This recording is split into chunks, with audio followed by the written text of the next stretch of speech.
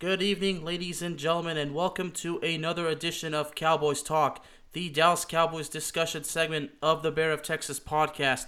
As usual, I am the host, the Bear of Texas, reporting live from an undisclosed location deep in the heart of Texas. It's my honor to proudly welcome, for the first time to the show, he is the host of the All Football podcast on the Worst Take Network. Ladies and gentlemen, let's give a round of applause and a warm welcome to Mr. Josh McSwain. How's it going, Josh? Going great. Thanks for having me on. Well, I think it's about time that you and I talk Cowboys football. I know that you and I love soccer, but I think our expert, unique opinions regarding the Dallas Cowboys, it has to be heard. I think the fans need to hear. They've heard my perspective, but they need to hear yours and mine blend in together. Yeah, certainly. Cowboys, much like our team, Man United, they're hated, adored, but never ignored. Never ignored. And the one thing they have in common is they're both a shell of what they were not too long ago. Well, Cowboys longer, but it was not very long ago where Man U was honestly really a good club. But in our case, it's just we're used to being fans of teams that really frustrate the hell out of us, and the Cowboys have been frustrating us for the longest time.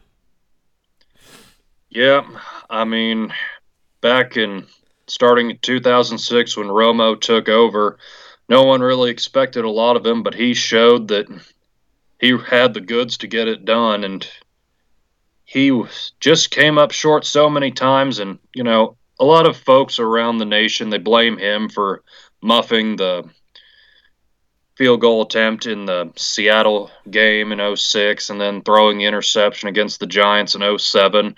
But he was a really good performer when it mattered most. He led so many game-winning drives. Actually, he has a higher quarterback rating in playoff games than Tom Brady.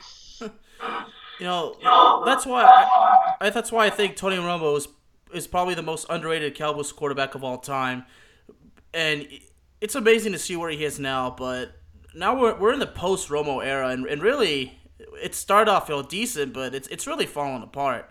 I mean, at this point, I really don't have much faith in Dak Prescott, and if you've listened to the show, I've explained why.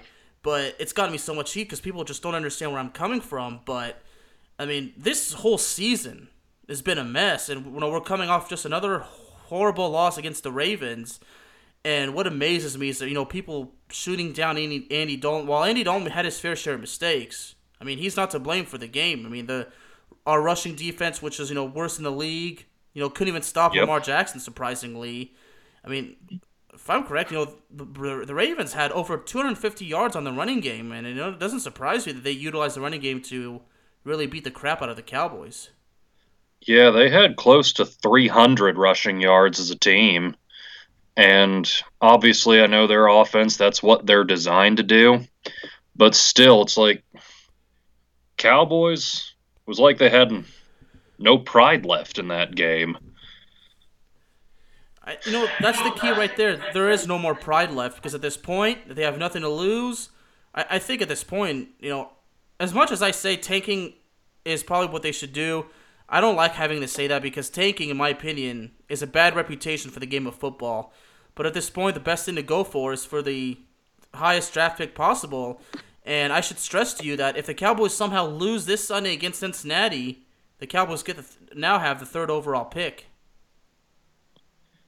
Yeah, that's true.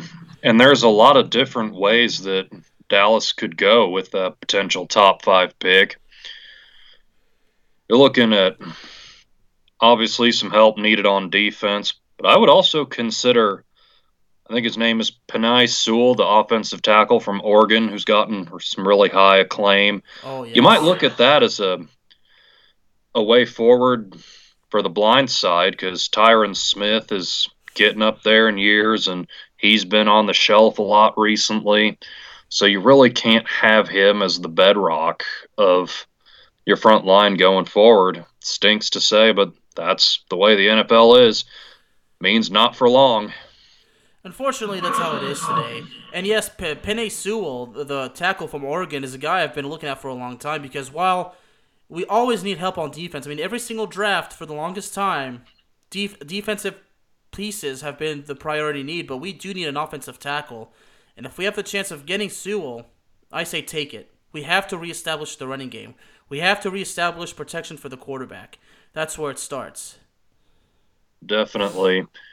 I mean, I think if you get Sewell on the left side, and then you have Lael Collins come back at right tackle, and hopefully Zach Martin comes back 100% next year, I think things could turn around very quickly. I hope so, but coming to the conclusion of the season, after suffering what was a horrible game against Baltimore, I mean, we put some points on the board, but Greg Zuerlein missing 3 field goals, so many missed opportunities, and what amazes me is that somehow, despite our offensive line situation, Andy Dalton was able to. I don't know. I don't even remember. I don't think he even got sacked, if I remember correctly. He was sacked one time. Okay, one time. Okay, well that's actually good because usually with that horrible offensive line, he's usually sacked at least 4 times, but he was able to get close to 300 passing yards, and Zeke Elliott, didn't have a 100-yard game, but what's positive in his case is he didn't fumble the ball, but at this point, this whole the defense continues to be horrible, but for a while I said Mike Nolan should be fired, but really I don't think they're going to fire him after one season, but we have to understand, and I totally understand when people tell me this is a cheap excuse, but when you don't have the full off season, where there's no mini camp, voluntary workouts, the traditional training camp and everything, the coaches can't fully prepare the right way. And that goes for everybody. But when it comes to Kellen Moore, look, I have no problem against the guy personally, but really at this point, he's going to have to relinquish the play calling duties. I think Mike McCarthy needs to retake those duties, and Kellen Moore, if he chooses to stay, or if they keep him, if he doesn't get fired or if anything happens, it would be best for him to learn play calling duties under Mike McCarthy, because and a lot of people, believe it or not, Josh, have been blaming Mike McCarthy for the play calling, but I have to remind them, Mike McCarthy does not call the plays. It's Kellen Moore. And Kellen Moore has been making these mistakes, like the conservative play calling that we saw from Jason Garrett, like on Thanksgiving when there was the 4th and inches and they did a passing play, or they did that fake punt deep in their own territory. I'm like, this is not cool. This is humiliating. I mean, sometimes I ask myself, Kellen, what the hell are you doing? Well, I mean, with that fake punt specifically, I'm not sure how much blame can be levied against Moore for that. Yeah, that comes down to special teams and a little bit to McCarthy for overall team strategy. But once again, like, the guys just looked confused on that play. Reminds me of that one play in Indianapolis some years ago against the Patriots, whenever they had that swinging gate and you had like 2 guys and the punter took the snap and tried to run. I was like, what are you doing? Yeah, I remember that play very well. Yeah, I mean, overall, it's a team effort. Like, everybody has to take blame. Mike McCarthy as well, the players, everybody. But I still feel like if there's a change made in the coaching staff, I think the first thing to do is they have to make a change in the play calling, and I think Mike McCarthy needs to go back to calling the plays, and Kellen Moore's got to take the opportunity to learn from Coach McCarthy, because I really believe it's going to help Kellen Moore, because I understand. I'm happy for the guy. He got this job, at a young age, but I feel like it was too early for him to be given such duties, because calling plays is not an easy task, because people think all you got to do is, call this play because if you think it's right. Like, it takes a lot more concentration. It takes so much, hours of studying. It's not that simple, but I feel like that opportunity came to him way too early. Like, he wasn't. I just feel like overall, aside from all the the frustration and everything, I just think Kellen Moore wasn't ready to take on play calling duties. Yeah, I can see that. The other thing that I will say to play devil's advocate here is that he was counting on having a quarterback that was, a borderline top 10 NFL starter there, and he's now having to deal with a replacement quarterback with suboptimal protection. Again, this is not ideal conditions to be thrown in on, but yeah, I do agree with you that he has to shoulder some of the blame for some less than sound choices. I mean, it's a team effort. Like, there's really no use pointing the finger at somebody. it's teamwork. You win and lose as a team. Everybody's got to take responsibility. You got to learn from it, and that's how the lessons learned. That's part of the process. That's how you get better. Yeah, I would agree with that. So I But I'll agree maybe it was a little too early, but with Mike McCarthy getting more control of the team, I feel like that would be a proposition that might engender some backlash in the locker room. If you believe those reports that after the Cardinals game, the team said that no one was prepared for it and all that jazz, I just thought, you know, had McCarthy lost the team already? And I can certainly see a danger if McCarthy gets play calling duties and the players don't believe in him. That could be a problem. that's a really good point. But I just think like once the season's over, they all need to regroup. I should hopefully in the next few months, with this whole vaccine surrounding Corona, hopefully things will finally begin to go back to normal. My fingers are crossed more than ever on this case, but like there's been times where during the era of Jason Garrett, like I mean, for a long time the players, there was these like situations like right now, but if Mike McCarthy can just talk to the players, work things out, I think they'll be okay.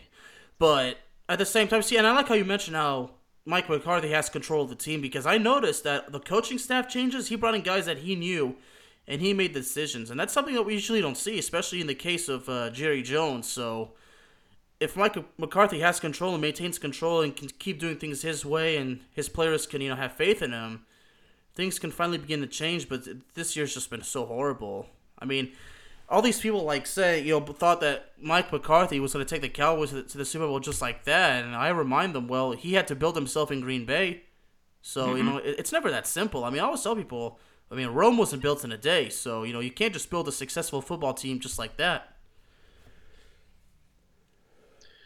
Yeah, that's definitely true. I suppose my only thought when McCarthy was hired was that if the game had passed him by, because obviously in Green Bay he had an elite quarterback in Aaron Rodgers, and he just still wasn't getting results.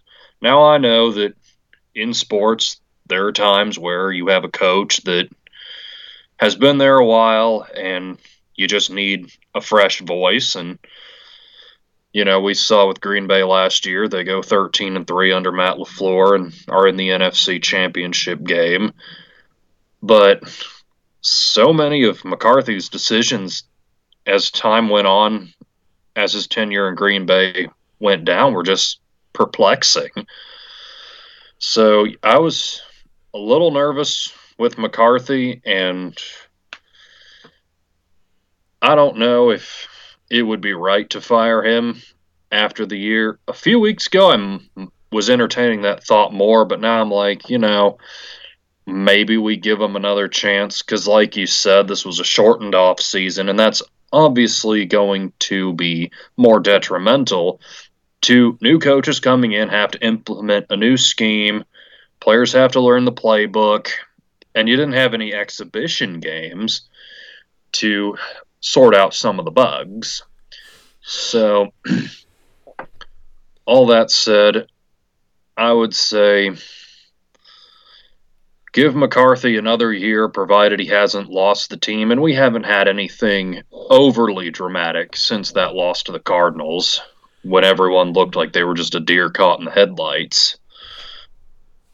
Personally, I don't think that there's a situation that involves the players not trusting him, because if that was really the case, I often believe that there have been reports that there was a confrontation at practice between him and a player, or there's reports of disagreements. I mean, if it was really chaos going on, believe me, we would know about it.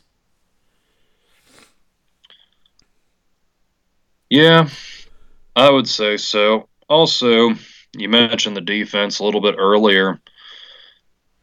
Early on in the year, Mike Nolan certainly didn't look like he was really in sync with the team, but despite this game against the Ravens, the defense had been doing better recently.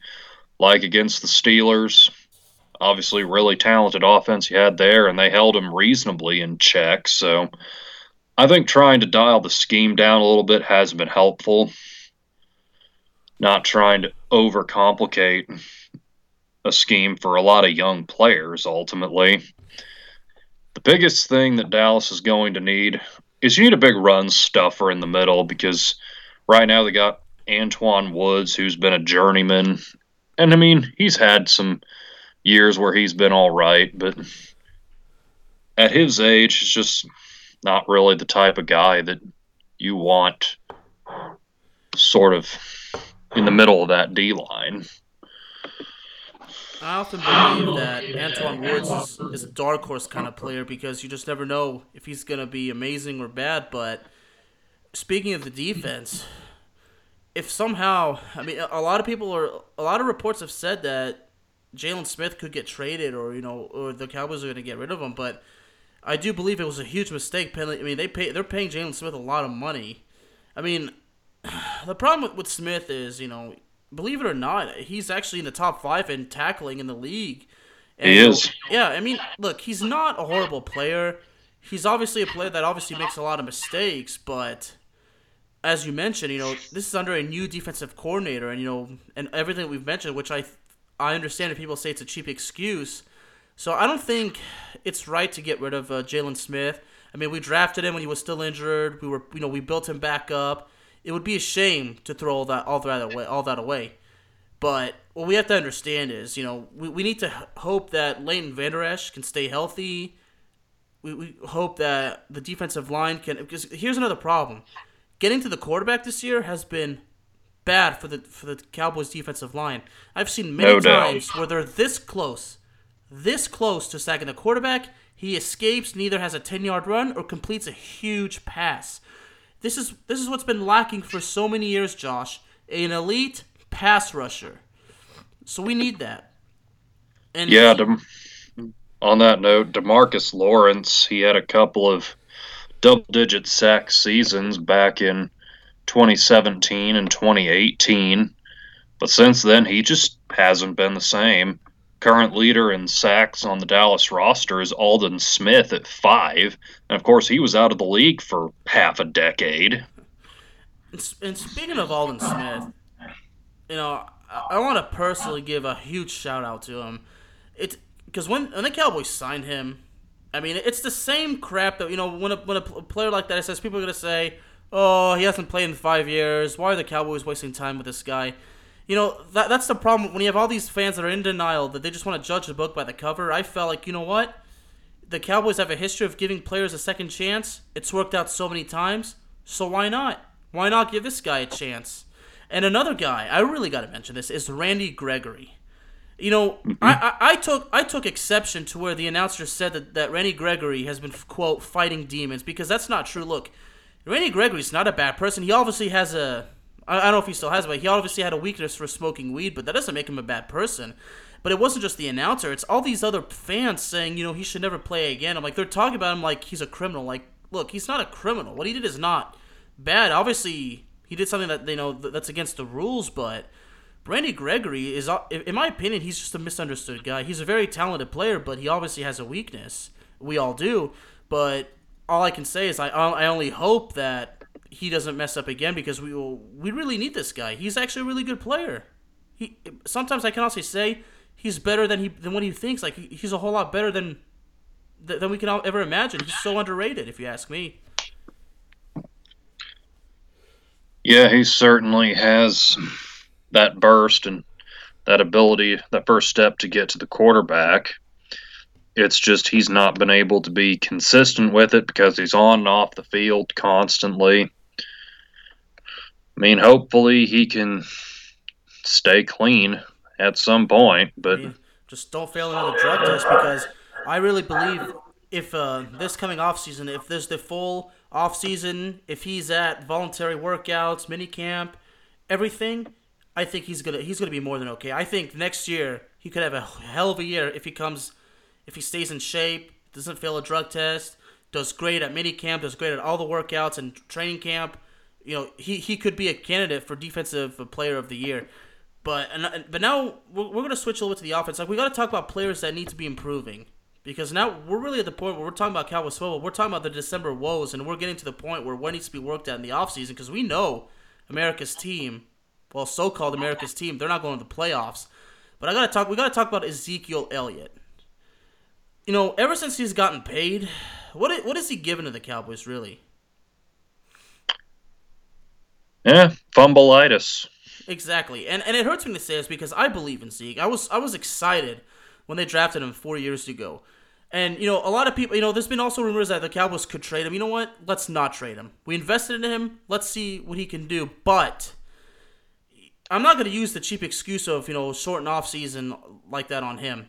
What he needs to do now, again, like I said, if there is the mini camp and everything like there is, traditionally every year, he needs to attend all of them.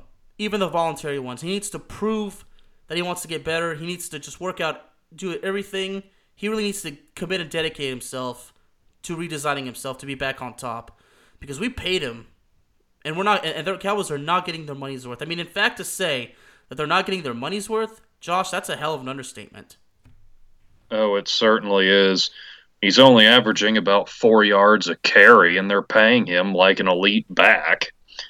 Which is interesting because Tony Pollard, coming into the game against Baltimore, was averaging 5 yards a carry. So, really, the excuse of the battered offensive line decreasing the run productivity doesn't really hold up. I mean, not anymore, it doesn't. Certainly not. So, I mean, he's in his mid-20s right now, and for the next couple years, it would be very expensive to get rid of him. So I think he'll be back the next 2 years, and if things don't get any better, I'd say he's gone after the 2022 season. This kind of leads me to my thought about the Cowboys recently. Ever since Jimmy Johnson left, I feel like, with the exception of maybe the tenure of Bill Parcells, it was like when guys earned their spot, they just had it.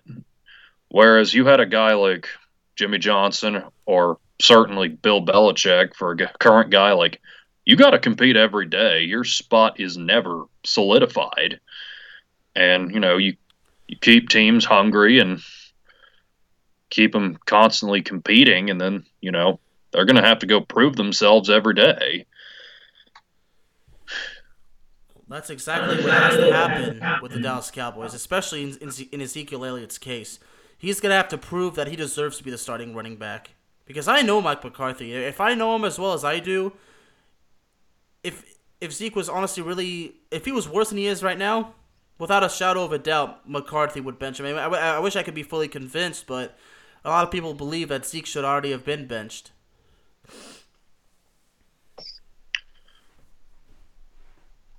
Well, I mean, I don't know if you bench him entirely. I would say maybe you let Pollard start a few games just to see if Elliott will get motivated and want to go take his job back. There you go. That's an excellent point right there. You know what? Let Tony Pollard, feed Tony Pollard a little bit more, and then Zeke Elliott is going to be hungry enough and motivated enough to say, I want my job back. And he's going to have to prove that he wants his job back. He's going to have to prove that he deserves it. Yeah. I mean, we've seen it so many times in free agency. A guy gets paid and they become complacent. I really hope that Elliott doesn't become that way because, I mean, on the top of his game, he's one of the most electrifying playmakers in the league. He can hit you as a receiver out of the backfield. He has that burst to get to the outside, can also hit you between the tackles. Just a great weapon if he's, if he's on top of his game. Exactly. Yeah, I mean, what Josh basically is saying, folks, is Zeke Elliott is a good player, but if he's not on top of his game, he's a shell of himself. He's an Ezekiel Elliott that we don't recognize. Like, he's not the usual guy, the player that the Cowboys, have been happy to have, when we got him back in 2016 in the 4th overall pick. But I don't know what to say. I mean, it's just been so horrible, and I know that Zeke is hoping, to redeem himself next season. But if workout, whatever is available. If I were him, I would go to all of them, even the voluntary ones. That's one way to prove that you want to keep your job, that you're dedicated to it. It certainly is. Okay. But now we got to talk about the quarterback position, really. And man, I've pissed off so many people because I've kind of said that Prescott doesn't deserve to be paid as much as he wants to. But if I were Prescott, the best thing to do is accept another franchise tag because you have to prove once again, hopefully that he doesn't get hurt again, that he deserves it because I've stressed the fact that the amount that he wants, it's not worth giving him, honestly, and I've explained why, and I don't want to get to it now because it takes too long. But when people say that the Cowboys quote failed him, I mean that's honestly not true because let's not forget that he was offered numerous deals which were all more than reasonable, and he soured on all of them. So really, at this point, I mean, if he gets released or he doesn't come back, then really at the end of the day, the truth is Dak Prescott screwed Dak Prescott. I mean, I know it hurts some people to say this, but look, it's the truth. I mean, his demands were excessively too high. He has a habit of making crucial mistakes, at bad times. And a lot of times, we've seen him as a player who only has good performances against bad teams, or all of a sudden he starts playing great when the Cowboys are losing by 28 points with 10 minutes left in the game. I asked those people, how are you okay with paying 10 fortunes to a player like that? I mean, and I don't mean any disrespect. I've got nothing personally against Dak Prescott, but you got to talk about not just realistically, but you really got to think about it. How are you okay with playing a player that's like that? Yeah, this is a really tough situation because if you let Dak Prescott walk away for nothing, you could be back in quarterback purgatory. But I'm thinking what ultimately is going to happen is that Jerry Jones is going to cave saying, oh, we have to have our franchise quarterback, but he is not an elite quarterback like you've said. And so I've really not liked it that guys, whenever it's their turn to get paid, think they should just be the highest paid just based on timing. That never made any sense to me. Why should Carson Wentz be getting paid more than those really elite guys like Aaron Rodgers? Okay, I don't know Rodgers' contract off the top of my head, but you get him too. But I mean, I like Matt Ryan. I think Ryan is legitimately a top 10 quarterback in this league. But yeah. Well, Goff gets a lot of hate. I don't think he's as bad as people think he is. I also don't think he's as good as other people think he is. But the point to all this is, it would be a huge risk for Dak to be let go. But, after this injury, it's where do you go from here? Because I certainly would not want to give him a long-term extension, particularly if he's just never the same after this ankle injury. So, I mean, he may not be willing to accept another franchise tag, and then you get into a really, really sticky situation where, you might just let him walk away, but I don't think Jerry's going to allow that to happen. I think he'll bring him back, even if it's, an exaggerated cap number. So, well, I don't.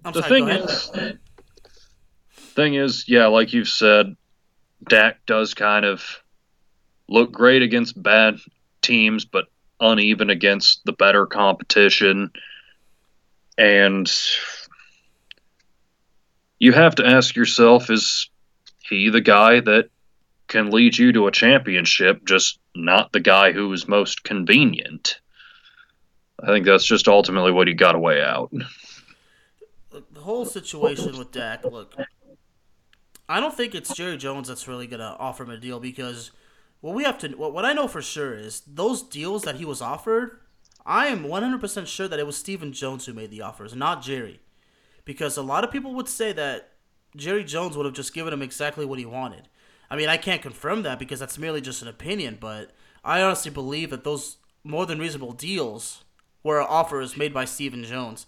And Stephen Jones did confirm that the injury does not change any of the plans, but if they can give him another franchise tag, or if he can somehow sign a smaller, not as expensive deal, which I really doubt will happen, then they can start over. Because look, at this point, I don't think Dak Prescott is the guy for the Cowboys.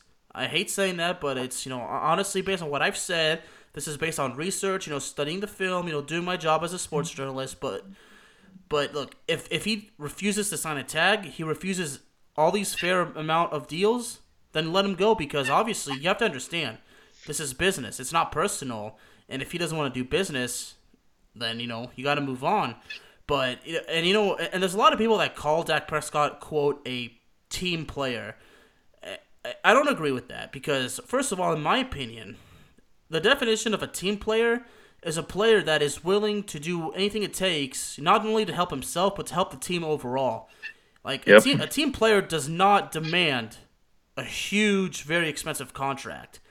He basically makes it easy to negotiate, and he's more than willing to take pay cuts in order to save money. So the star players that he can do well with, like the guys like Amari Cooper or CeeDee Lamb and whatnot, basically he takes the pay cut so those guys can stay on the team.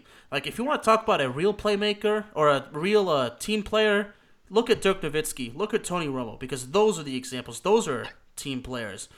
And I mean, I'm not saying, like that, but, but when you demand such an important deal like that, and you know that you're not elite, then, I'm sorry, you're not a team player. I mean, you're obviously a dude that's in over your head, and I don't mean any disrespect, but that's just how I feel about the whole situation. Yeah, I think when he gets that label, it's because the guys in the locker room like him. He's easy to get along with, all that sort of thing. But also, if you think about it from his perspective, he's trying to get paid the most he absolutely can, and he's trying to take advantage of what the market for quarterbacks is while he can. So, I mean, I think he might be being a little too shrewd, but at the same time, a little bit of that shrewdness is necessary because he doesn't want to be, taken advantage of. Which I understand. Yeah, the other thing is, if he completely walks away, is Dallas going to be in the situation that Washington has seemingly been in for a long time? They're constantly looking for a franchise quarterback. I mean, they've had some guys who have managed to be decent for periods of time, like they did with RG3 before injuries got the best of him. Then they had Cousins, who obviously can put up some really good numbers, but not a guy you'd really trust to win you a championship. Now they have Alex Smith, who seems to have steadied the ship, but yeah. When was the last time Washington had a franchise quarterback? I don't know. Probably the 90s. So, yeah, I mean, that is sort of the wilderness that Dallas might find themselves wandering into if they let Dak go, I mean. So, I mean, it sounds really idealistic to say, oh, yeah, Dak isn't worth that. We should let him go if needed. But, yeah, the reality can be pretty bleak, especially since I'm old enough to have remembered the early 2000s whenever they had Quincy Carter and Drew Henson, Clint Sterner, among all the others. And basically, the Cowboys were in that situation before. And, really, they have to avoid it. But, a lot of people were saying if the Cowboys somehow have the chance of getting Trevor Lawrence, which I really doubt is going to happen, even though Lawrence has made it quite clear he does not want to play for the New York Jets. Honestly, like, if the Cowboys, if somehow, some way, if the Cowboys have the third overall pick and Trevor Lawrence is still there by some chance, you know what? If I'm the Cowboys, I take him. Oh, no question you do. I mean, come on. It's bad enough that the Chicago Bears made a huge, stupid mistake taking Mitch Trubisky over the likes of Deshaun Watson and Patrick Mahomes. The Cowboys cannot afford to make a stupider mistake because if he's right there and they pass on him, well, that's going to make that decision even more stupid. But like I said, that's merely a pipe dream. I mean, Trevor Lawrence coming to the Cowboys is merely a pipe dream. If somehow, some way, the Cowboys lose the rest of their games and the New York Jets and the Jacksonville Jaguars manage to win more games than Dallas, which I don't think is going to happen, but if it does, it's a miracle, and I'll be happy because we have the number one overall pick, although I'd still be scared that, there could be a screw-up, but, as far as the quarterback position goes, I mean, Prescott had the amazing rookie year, set numerous records. 2017 fell apart because of the whole drama surrounding the suspension of Ezekiel Elliott. 2018, okay. When it comes to Prescott did have some elite in him in 2018, especially in the playoff game against Seattle. But that was a one-time thing. I'll give him that. He had that moment, but it was one moment. Like in 2019, he could have shined even more. Like he could have led the Cowboys, to a win against Green Bay, a win against New Orleans, or all the tough teams, and he didn't. Okay, so at this point, if we have, the bottom line is, as far as Prescott goes, if we have to, if there's a point where there's no choice to let him go, then let him go. I mean, you have no choice. You did everything you could. You can't deal with the drama. You got to move on. It's simple as that. Yeah, let's hope it doesn't come to that. But on that note, you're talking about Trevor Lawrence.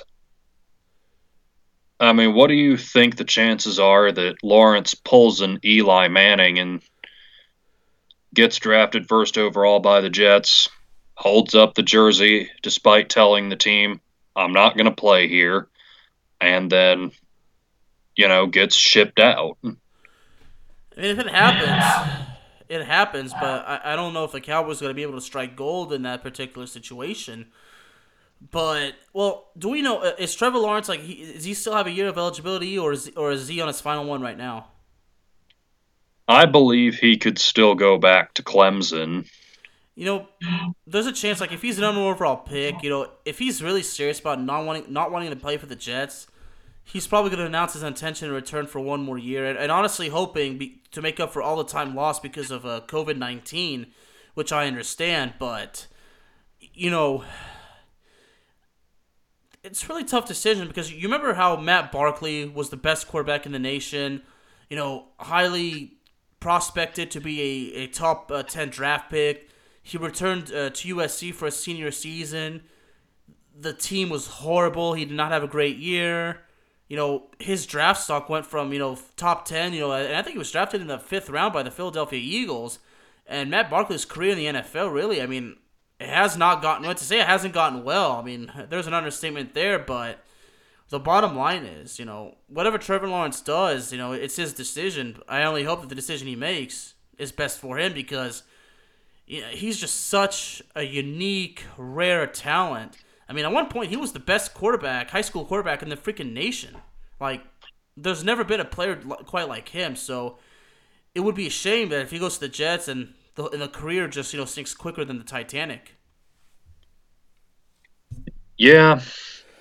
There's just one problem that I have with the people saying he should go back to college for another year. It's that, let's say, hypothetically, he goes back to Clemson, and then 2022 draft comes around. The team picking first overall is probably going to be another team that's had its share of dysfunction. So he may not end up in the green, but there's other bad organizations out there that might be equally as tumultuous. So, you don't want to be in a situation where you're trading one bad situation in for another. And as we've seen, sometimes a team just gets a quarterback and then they turn it around. Obviously, the Patriots, they were very up and down, late 90s. Obviously, Brady came in and things turned around. I'm not saying that is going to happen should Lawrence go to the Jets. I'm just saying, you get the right guy under center, a lot of things can change. So, in the end, uniform is just a garment, it's not a curse. I mean, this is assuming that the New York Jets give him weapons to work with. They give him something to work with. Like, you have a piece of the puzzle, but you got to have all of them. You got to have all the bells and whistles. You got to give your quarterback something to work with, okay? And if the Jets are not willing to do that, then what's the point of taking Trevor Lawrence? I mean, and you are right. There's other organizations that are, bad, and an example of that is the Jacksonville Jaguars, but honestly, their example is in fact the Dallas Cowboys, okay? But I mean, I'm not sure what to expect in the draft, but as far as the Cowboys go, if there's a quarterback to be taken, if it's Trevor Lawrence, then damn it, you take it. It's a once in a lifetime opportunity. If you pass on that, it will never be forgotten. You will never be forgiven. I mean, you're gonna be a laughing stock for eternity. I can guarantee you that. Yeah, just like the jokes about how the Jaguars took a punter instead of Russell Wilson. Those haven't died off. I mean, that's an example of that, and I mean, it's just I mean, I don't know if it hurts the fans more or if it hurts the owner more, but either way, it's something that will not go away. It's a permanent stain on the jersey. But let's go ahead and talk about this Sunday's game against Cincinnati. To be honest, I'm not very excited about it. It's not because the Cowboys are a terrible team. To be honest, it's because Joe Burrow will not be playing. Yeah, that's just not a good thing. He was really playing well for the Bengals this season. And then just there we are, another game in Washington, and another quarterback gets his leg torn up. Just, I don't see him being on the field next year, but hopefully 2022 he can be back and pick up where he left off. The Bengals are another team that's trying to find their way right now. A lot of people say that Zach Taylor may not be retained as the head coach, but he was there in a period of transition where, the days of Dalton to Green were sort of fading out. Lewis was gone, and they were sort of stuck between wanting to be a contender and just blowing it up. And then it all collapsed, and that's how they ended up with Burrow. And so, like you were saying earlier, that Rome wasn't built in a day. And so for the Bengals, that team is going to need a little bit of time to shape things up. And I hope that they can use their opportunity in this year's draft to provide the young man some protection when he does come back to the field. It's a shame how this injury just came just like that. It's really sad because Burrow is just, to say that, I can't tell you how excited Bengal fans really had to be, but going to this game, I mean, really, I don't care who's the quarterback for Cincinnati. I just can't see Dallas winning because of the horrible defense, the inability, to stop, committing fouls or, just getting, making mistakes, getting blown up on the passing game, defensive coverage just not being done right, coverage just collapsing, just can't get to the quarterback, can't force enough turnovers. I mean, committing costly penalties. There's so many bumps on the defense. I mean, they're bad in every way. I mean, there's nothing really much positivity as far as the Cowboys go. But I mean, let's take a look. Their turnover differential. I mean, that's one of the keys to victory against the Bengals: forced turnovers. Okay, but with a negative 13 turnover differential, we're probably lucky to see. We'll be lucky to see one turnover. Okay. And if the Cowboys somehow force 4 or 5, well, that's damn near a miracle if you ask me. But I don't see that happening, unfortunately. But the offense, Andy Dalton played great. I mean, I guess at this point, as long as Andy Dalton is healthy, as long as he doesn't get hurt again, I guess he's probably going to be starting out the rest of the season. I mean, I would love to see Garrett Gilbert play again, but I just don't see it happening. Probably not. Yeah, I mean, honestly, I felt like he probably should have started against the Vikings, after that bye week, but that's behind, so I don't worry about it anymore. But as I'm looking right now, just to confirm what I said earlier, the Cowboys do in fact have the worst rushing defense in the league because they allow an average of 100 close to 170 yards per game. Okay, but then again, now I gotta take a look at the best rushing offense in the league of averaging yards per game. Okay. Now, granted, Cincinnati's not there. Cincinnati has the third worst rushing offense in the league as far as averaging yards per game. They average close to 92 yards per game. That doesn't mean anything because Dallas's defense on the running game is so bad. I mean, Cincinnati can still have a hell of a game because they haven't played a defense that's as bad as that. That's why I always tell people, well, don't get your hopes up because Cincinnati's worst rushing offense hasn't played a horrible rushing defense like the Cowboys. So that's the way I see it. Yeah, but if there is one consolation for Dallas coming into this game, it's that Joe Mixon is not going to play for the Bengals. So maybe they can mitigate the damage on the ground. And at this point, for Cincinnati, Tyler Boyd has really become their best option in the passing game. So if you can really slow him down, I think you got a reasonably decent chance because AJ Green is not what he used to be. And I really think that Dallas has a decent shot at winning this game because you saw what Dalton can do against the Vikings, like you mentioned. He's capable of getting the ball down the field whenever he can get adequate enough protection. Obviously, the Vikings didn't have a really great defensive front, whereas we saw against Washington on Thanksgiving, that's a team that does have a very good and very disruptive defensive front. So I think this will be somewhat. So I think this week's game, Cowboys-Bengals, it probably is not going to excite many people nationally. Obviously, the fans of these teams will be interested, and we're going to have guys that are going to be jockeying for positions on the team next year. But yeah, both of these teams are kind of looking ahead at this point and just trying to see, okay, which of these guys are we keeping around next year?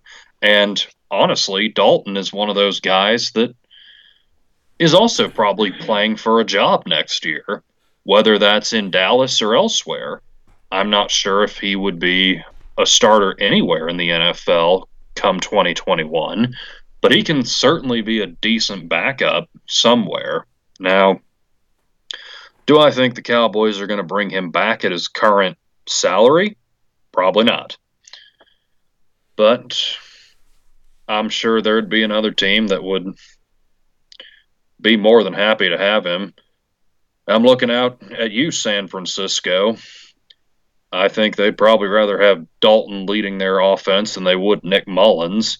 I don't think he'd take Jimmy G's. He wouldn't take Jimmy G's job per se, but if there's a quality backup out there, I'm sure that Dalton can find himself a position. He's just probably not going to get paid as much as Dallas paid him this year. Well, I feel like if that's the case, he's just going to retire from the game. And you know what? If Andy Dalton can't be retained, the guy to re-sign as the backup is Garrett Gilbert. I mean, keep this guy. I agree. When I found out he was going to start against the Steelers, I was like, wow. And, I felt like, because when it comes to Garrett Gilbert, and I've told this story before, because I grew up loving the Longhorns, and when he verbally committed to play for the University of Texas, I cannot tell you how happy I was. I mean, I was a sophomore in high school at the time, and during his days, high school football, playing for Lake Travis High School, which is down in the Austin, Texas area, which is about 2-3 hours from where I live. He was arguably, he was definitely the best high school quarterback in the state of Texas. And I think prospects had him as the second best quarterback in the entire nation. He was right below Matt Barkley, who was in California. But the memory was, obviously, Garrett Gilbert comes into a game in the national championship against Alabama as a freshman. He's basically a dude, thrown into the wild with a stick in one hand and a rock in the other, having to fight herds and herds of wild animals, charging at him.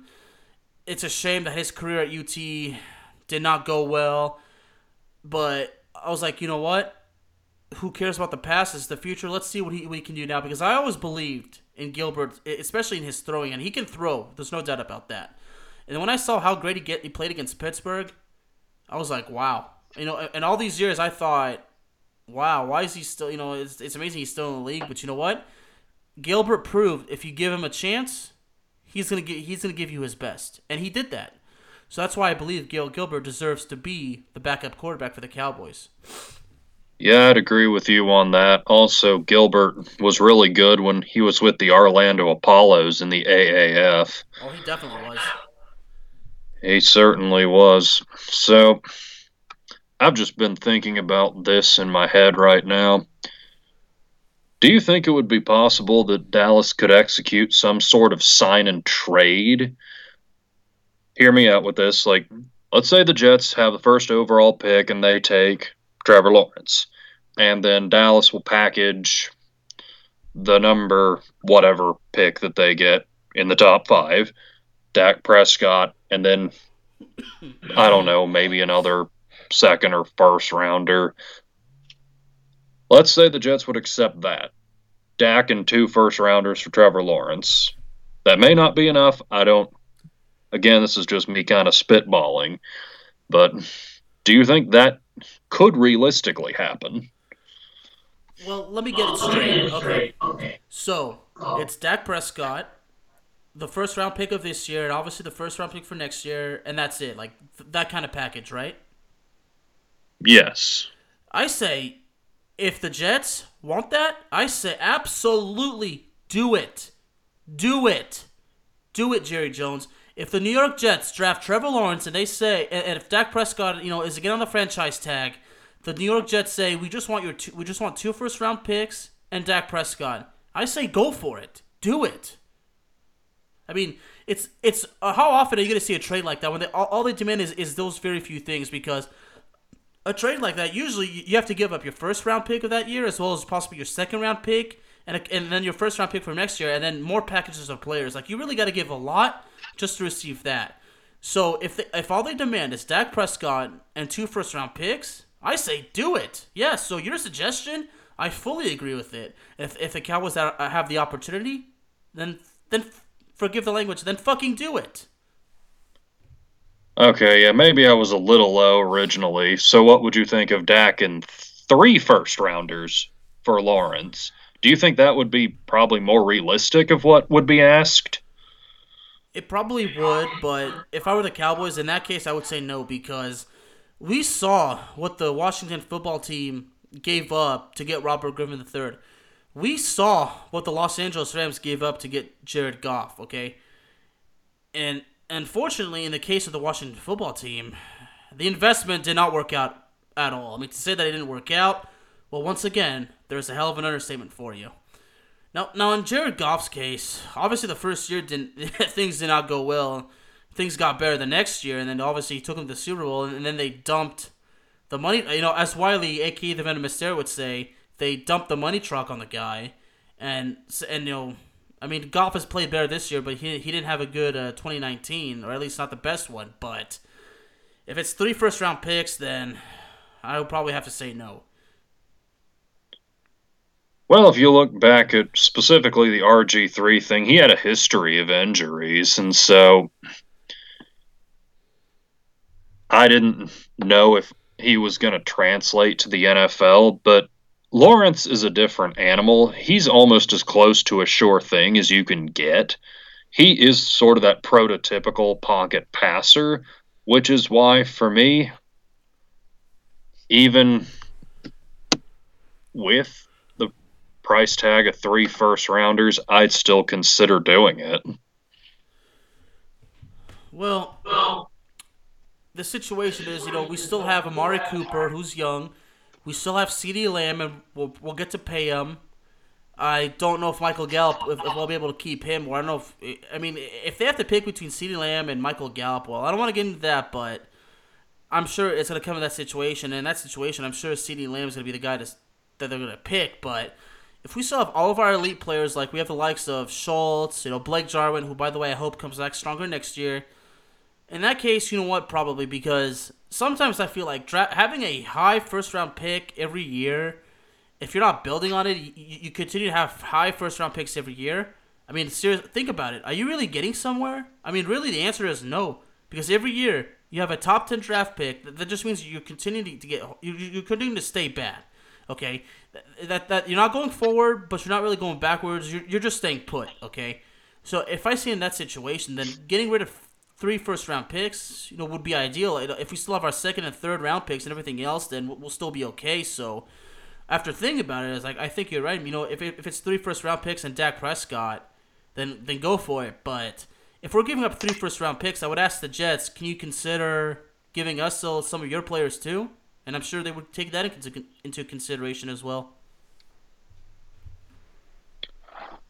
Yeah, obviously a lot would have to be determined between now and then, and it would be a situation of Lawrence would have to say, "I'm not playing for you, New York," and specifically, he might have to want to play for Dallas. So you don't know exactly where he wants to go. I mean, maybe he wants to be in a smaller market. You really don't know what the guy's thinking. It just seems to me that he made it very, very clear he does not want to play for the Jets. Now I'm sure that because he's humble, he's a intelligent, mature young man. I'm sure that if the Jets talk to him, he'll sit down and listen, and I'm sure he'll listen. Like, he won't interrupt. He'll listen to what you have to say. He'll probably say, "Look, I understand it, but I'm sorry. I just don't want to play for you guys." But I feel like if him coming to the Cowboys, there's no doubt the Cowboys they're going to give him weapons. It's not about whether he has receivers or a tight end or a running back. When it comes to the quarterback position for the Cowboys, the question is, does he have an offensive line that's strong and talented enough to protect him and to create a good running game to keep him protected? That's one question. The other question is, does he have a defense to support him? Okay, that's why I say Tony Romo did not have the support of a good defense. Okay, there is another situation where people say that's a cheap excuse. Well, you know what? It's the truth. Okay, Tony Romo had a hell of a playing arm. Okay, he could throw the ball well, and as you mentioned, he had all these fourth quarter comebacks, which is pretty good for a guy who's always listed as a choker. Okay, the point is, how the hell can one quarterback lead the team all by himself? You can't put the whole weight on his back. Okay. Like we mentioned, this is teamwork, okay? The definition of teamwork is you work and you win as a team. The key words, as a team. This is not an individual effort, it's a team effort, okay? So if the Cowboys are able to establish a well-balanced elite offensive line that can protect him and establish a strong running game, then that's one question answered, okay? If the Cowboys defense can sack the quarterback at least 6 to 8 times a game, and I know I'm exaggerating right here, but you know what I'm trying to say, if they can force an average of 4 to 5 turnovers a game, okay, then yes, Trevor Lawrence can definitely help the Cowboys win a Super Bowl. Although then the question is, people are always going to say this, some of them are joking, but some of them are serious, but if Jerry Jones is still a GM, then forget about it. But I don't want to get into that because, I don't want to think about these two negatives because I'm trying to be as positive as I can, but I am pretty sure that as long as he's well coached, he has a strong offensive line, he has a hell of a defense, and he's got these good weapons that can run the routes correctly, there is no doubt in my mind that Trevor Lawrence would help the Cowboys win the Super Bowl if he ends up coming to Dallas, which is a 1 in a million chance.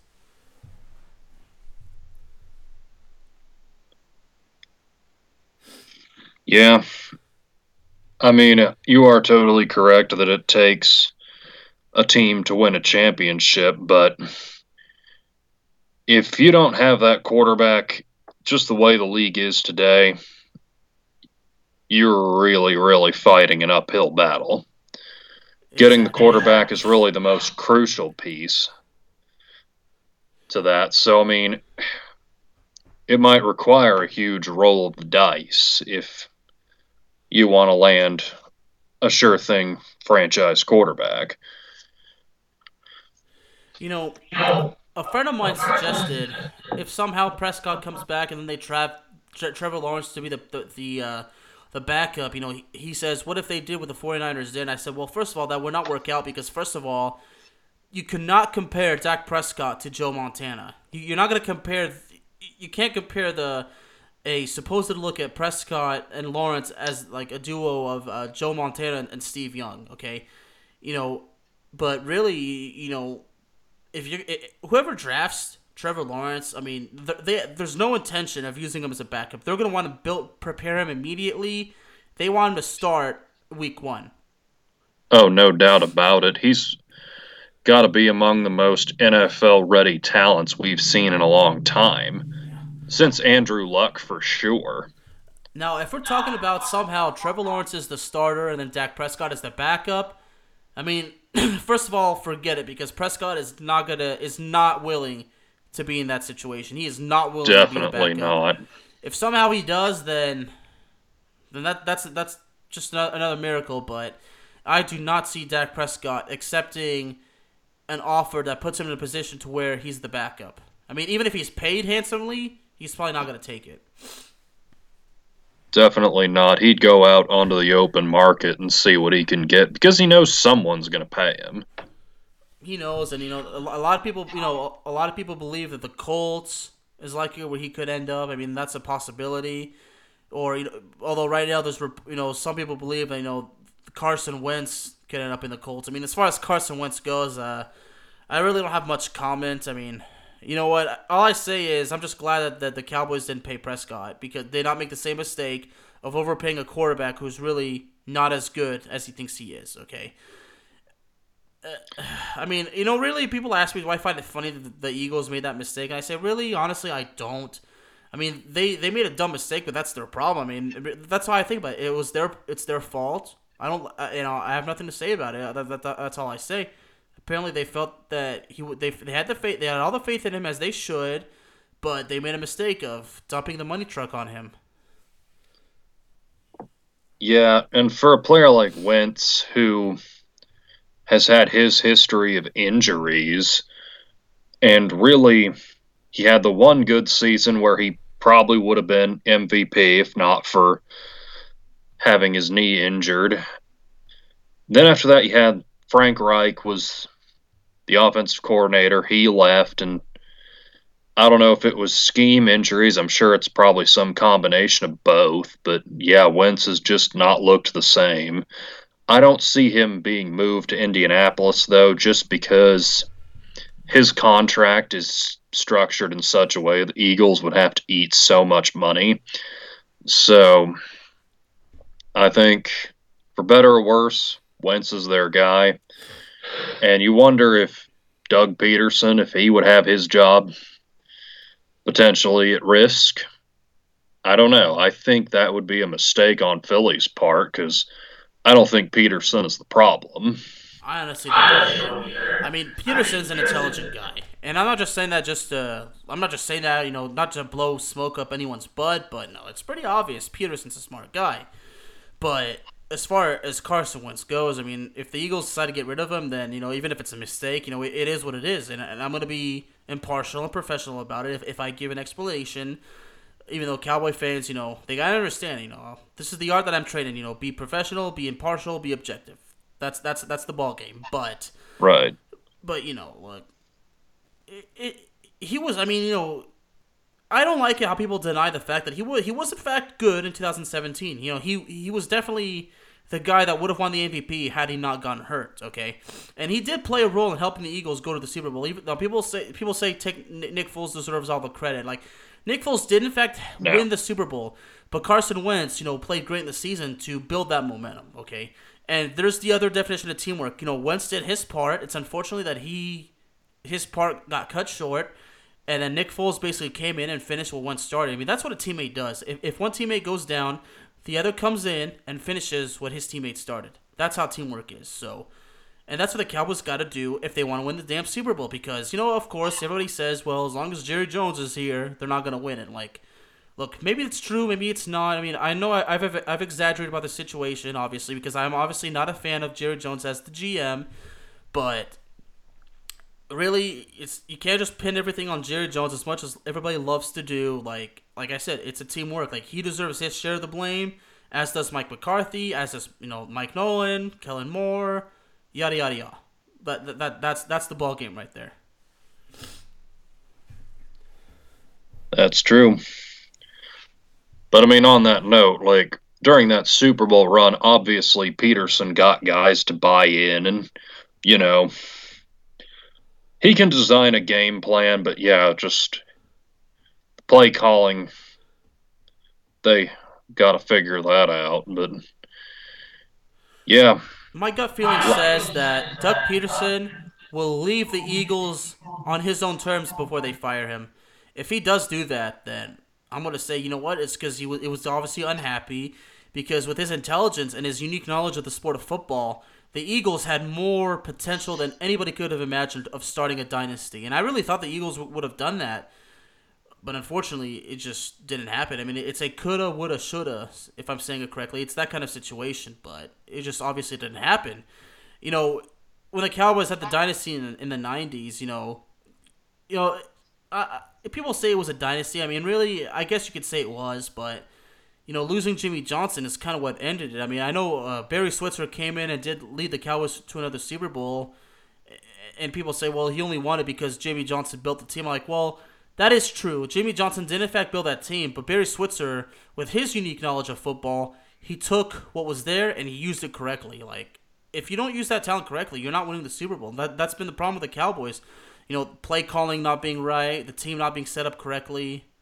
It's just a lot of holes, a lot of question marks, and a lot of scratching on the head. We just don't know what's going on, really. Even though we say this is what's going on, really, we never have a clear answer, do we? nope. Yeah. I mean, that's how it is with Cowboys football. So, these December woes, that we're talking about here, that we're kind of, explaining everything, I just don't see anything happening the rest of the season. If they finish 3-13, then the first thing I'm gonna do is start sketching my notes, start researching, to say, well, what needs to be done now? Because that's what I always say at the end of a season when the Cowboys have a bad season. Where do the Cowboys go from here?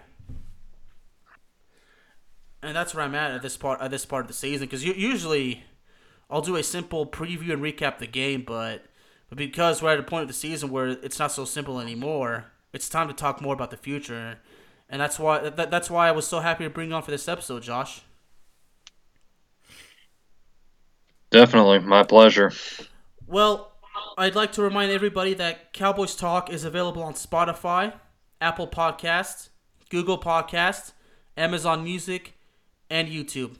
Josh, I want to thank you so very, very much for being a guest on this show, and I'd like to extend an invitation to you, and you are more than welcome to be on the show anytime. All right, thank you so much. I'll definitely be back. Thank you very much, Josh. Everybody, you have a good night.